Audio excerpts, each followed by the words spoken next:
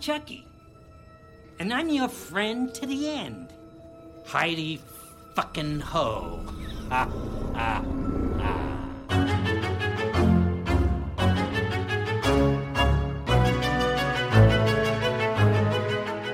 And welcome back to Chucky Queers. It's our weekly coverage of Don Mancini's Chucky series on Sci-Fi. And I'm Joe. And I'm Trace, and we are discussing the Season 2 premiere, Halloween 2. Yep, I love that we're sticking with the classics, and this is interesting, Trace. We are time jumping, we are setting up a bunch of stuff, but this is still very we're focusing on the kids, and our legacy characters are mostly absent. Yes, this is very much a catch-up episode, and let's move into the next season. Now, granted, though, I will say, I enjoyed this quite a bit. Most of these, I like these characters so much. Me too. Yeah, honestly, seeing that Devin and Jake are still together and that Lexi is still just a touch of a bitch, I was like, I feel like I'm back in my happy place. We also got horror movie references galore. Oh, Jesus. So many. Child murder. Trace, I was not expecting child murder, and I was so there for it. Which is a shame, because this child, what is his name? Gary? Poor little Gary. I was like, here's a child that I actually kind of... Oh, Gary's dead. Okay, and again, also Don Mancini's signature lamp shading after the second. Holy whatever, Batman, that's getting old real quick. He knows how to read the room. He makes a joke about it, and we move on. Love you, Don Mancini. You know, it's so funny. And I could see someone being annoyed by the horror movie references here because, I mean, look, the most obvious ones to me are Is Tamara Home? We get a lot of The Strangers here. Okay, I was very much like, we're doing the opening sequence from Halloween with the clown / Chucky trick-or-treater. Oh, but see, none of it was as, I'm going to say egregious, but I mean it in a good way because I liked it, as Marco Beltrami's score from Scream playing over the phone call between Jake and I'm assuming Chucky. Right. Yeah, that was pretty fun. I mean, we've seen people make scary phone calls before many, many, many, many times. So this was a nice nod, but also it felt a little bit fresher than most of the imitations we've seen before. I agree. And maybe it's just because the show has such a lack of pretension to it where I'm kind of like, you can do whatever you want. I don't care. Oh, 100%. And the tone is so sporadically campy, again, in a good way, that it feels like we can bounce from really heartfelt moments between Jake and Devin and their will they, won't they kiss when they're separating to something as ridiculous as Lexi beating the shit out of the Belle doll because she's like, I'm not going to ever trust another doll again. Or every therapist in this fucking franchise just keeps giving dolls to children. Oh my God, people, stop giving dolls to children. They are not therapeutic. She has to be a Chucky, right?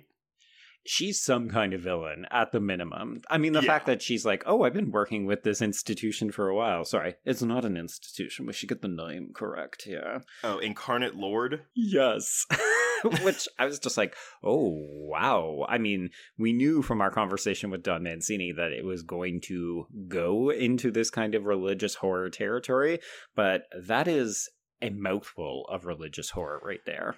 In case you didn't think we were having a religious theme, though, because the opening pre-title sequence is Andy crashing his van into that fucking cross from last year that Jake and Devin made out in front of. Yep, the Silent Hill cross. Did you recognize it this time? Yes. I get it now.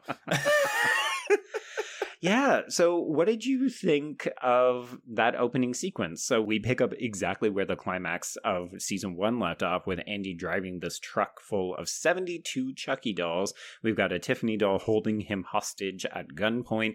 And then, he gets the jump on her, drives the truck over the gorge, and supposedly kills everyone, including himself. And then, of course, not all the Chucky dolls are dead. But there's that moment where the sacrificial Chucky tells Devin and Jake that Andy and Kyle are dead. And I just went, no, they're not.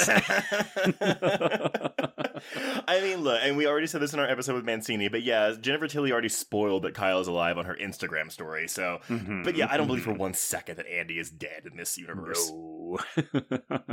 But yeah, One thing I'm a little concerned about, and I'm not concerned, but maybe worried. So for the first season, we had more of like a motive for Chucky, right? Like he wanted to like have these kids kill, like he was trying to like raise a murderer, basically. Mm-hmm. With this one, so yes, we have Chucky that tries to blow up all of them with a bomb. Then they get sent to this place that happens to be the exact same place that Charles Lee Ray attended as a little boy. Correct. This is clearly a scam. Like they have been intentionally sent here by this psychiatrist. And if that is not the case, then holy moly coincidence, Batman. Yeah, you're going to eat your shoe. But no, I'm fully in agreement with you. I think that this is a plot. If nothing else, I think it's also Chucky's desire to make other people look as bad as him. So I think it's not just separating them from any adults in their life who might vouch for them, although of course we still have Lexi's mom being an absolute bitch and not helping her at all. Yeah, and then we've got terrible foster families. So also, like, the whole thing is like they get blamed for making, all three of them get blamed for making this bomb, and that's why they get sent off. Mm-hmm. I actually didn't realize until I watched this twice that Lexi's mom is still alive. Right? I was like, oh, right. I mean, so I knew she was alive earlier in the episode, but for some reason I was like, well, did the bomb kill her too? Why is Lexi going to this school? No, I think that's one of those sort of suspension of disbelief. Even if Lexi was being blamed for this, I don't think that she would be shipped off to this school, because I feel like we just needed that one scene with her bitch mother being like, well, you're going to ruin my re-election campaign. Yeah. Like, I'm already down in the polls, so I need to get you out of the public limelight. But one thing I do like, though, is that Chucky's, he's quote-unquote alone in this with his other Chuckies, because he also is going to be going after Tiffany. Mm-hmm. Yeah, it was an interesting piece when Andy commented on all of those Chucky dolls not being there, so they didn't recognize him and they didn't recognize Tiffany. So I'm interested to see if that plays a part in the larger story. Like, will these future Chucky dolls actually know who Jennifer Tilly or Tiffany are? Yeah, actually, and one thing that really made me gasp, even though I don't know why it did, is when they mentioned the movie Bride of Chucky.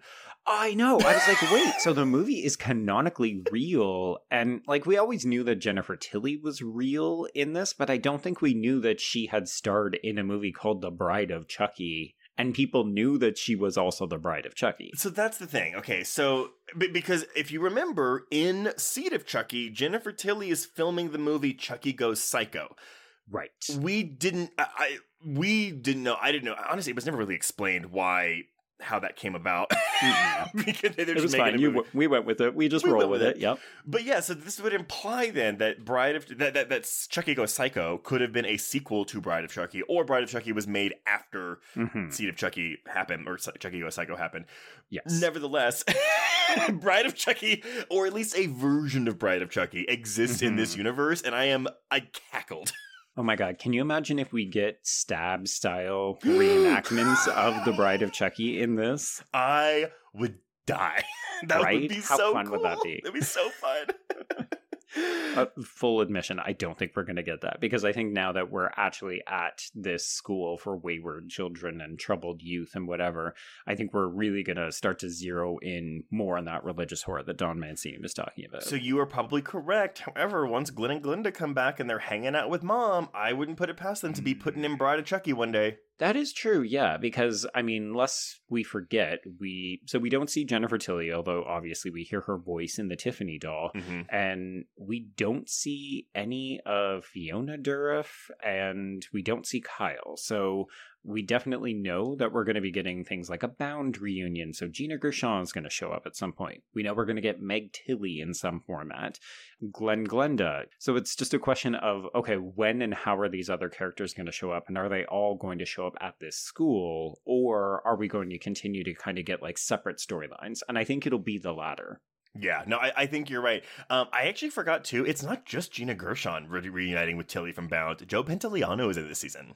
Yes, but we do have to refer to him as Joey Pants the whole time. Why do people call him Joey Pants? I don't know. I feel like it's something that I heard when The Matrix became super, super popular. People are just like, Joey Pants.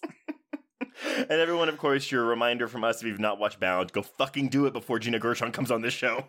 This is true. Yeah. The number of people who either didn't know that she was going to show up or that were like, oh, I don't understand. Why are people excited by this reunion? It was just like, folks, the Wachowskis have a perfect film and it's not The Matrix. Yeah. It's Bound. The Matrix is also a perfect film. But oh, yeah, I love The Matrix. I mean, but honestly, though, I don't ever really feel like rewatching The Matrix. I do feel like rewatching Bound. I feel like rewatching both of them. That's fair. Do you think that Lexi's drug problem is going to carry us through this season, or are we going to hopefully ditch 100%. that? At least through part of this season. The whole fact that she nearly delays getting them blown up because she takes so long to do her snort job. Snorting clonazepam.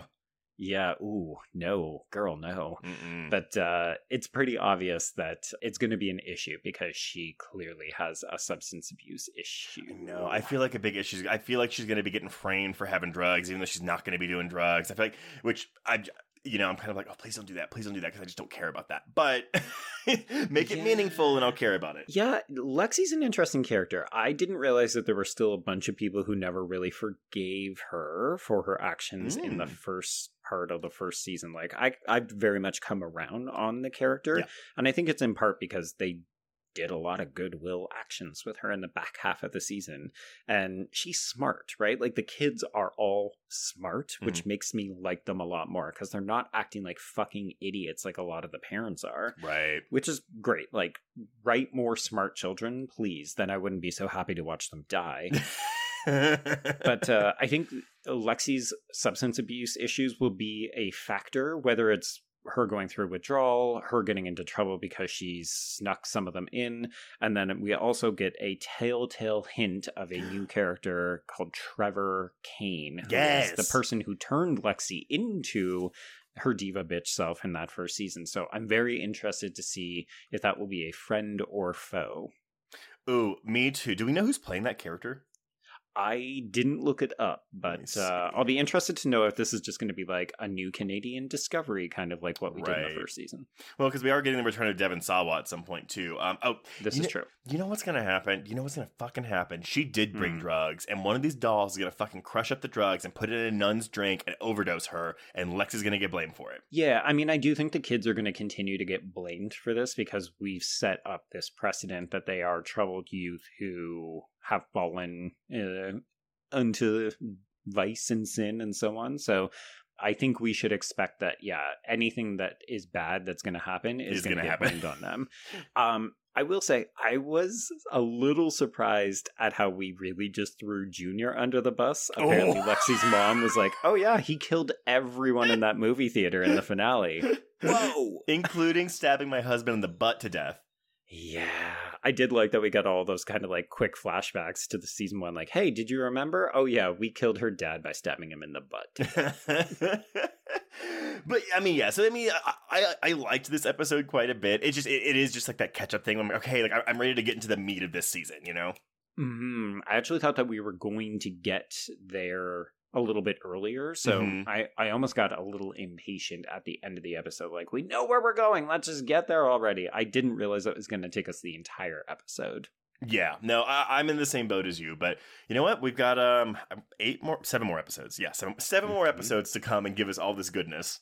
Yep, and we've already got a FedEx, or whatever FedEx equivalent is in this world, delivering a Chucky box at the end of this episode, so we know that Chucky's already on the premises. We've got a slightly creepy nun in Sister Ruth, so she's going to be a problem, I think. And then I did love that we end the episode on that super creepy kind of God Loves You children's song. Yes. Chef's Kiss, perfect for setting the tone. It's like, sorry, I knew the melody of that, but it was never a religious song. It was like, skidama-rinka-rinka-dink, skidama-rinka-doo, I love you. But it's God in this one. Yes, exactly. It's corrupted. So, okay, well, predictions for next week, Joe. Do you think we're going to get a character returning? I'll be curious, because in that first season, we really waited until nearly the halfway point to start introducing legacy people. So I think we might get a quick little glimpse, kind of like what we did with Andy in the cold open here. We might touch base with Nika and Jennifer Tilly. but I think it'll be brief, and I think we're really going to spend a lot of time introducing new kids to kill and maybe some nuns and priests to kill. I do think we are going to get Tiffany and Nika. I don't think we're going to get Glenda yet. No, I think that's going to be the halfway point. We're not going to get them for a good long time. No, I agree. Because I'm assuming the reason we held off on these legacy characters for the first half of season 1 was because for people who hadn't watched all of the Chucky films, like this had to be an easily get into show without having to know all the lore. Now, though, we're beyond that. Well, I think that, and we needed to spend enough time with Devin and Jake and Lexi to actually care about them, so that it wasn't just like, oh, we don't care about these human characters, we're only here for Chucky and Tiffany. And I agree with you that I think we're past that, but we also, because the board has been reset, for lack of a better term, we're going to have to spend a bunch of time getting new victims. We need new bodies so that we can kill them all. So I think that's what the next episode is going to spend a ton of time doing. Yeah. No, yeah, I think you're right. I do think we'll get Devin Sawa's priest character in. And then, I don't know, maybe this Trevor kid's going to die. I think he'll show up, but I think he'll hang around in a junior sort of way. Oh, God. Yeah. Okay. Okay, everyone. Well, until next week when we go over episode 2 of season 2 of Chucky, we can, cross out Chucky. There we go. Yes. Cross out Chucky queers.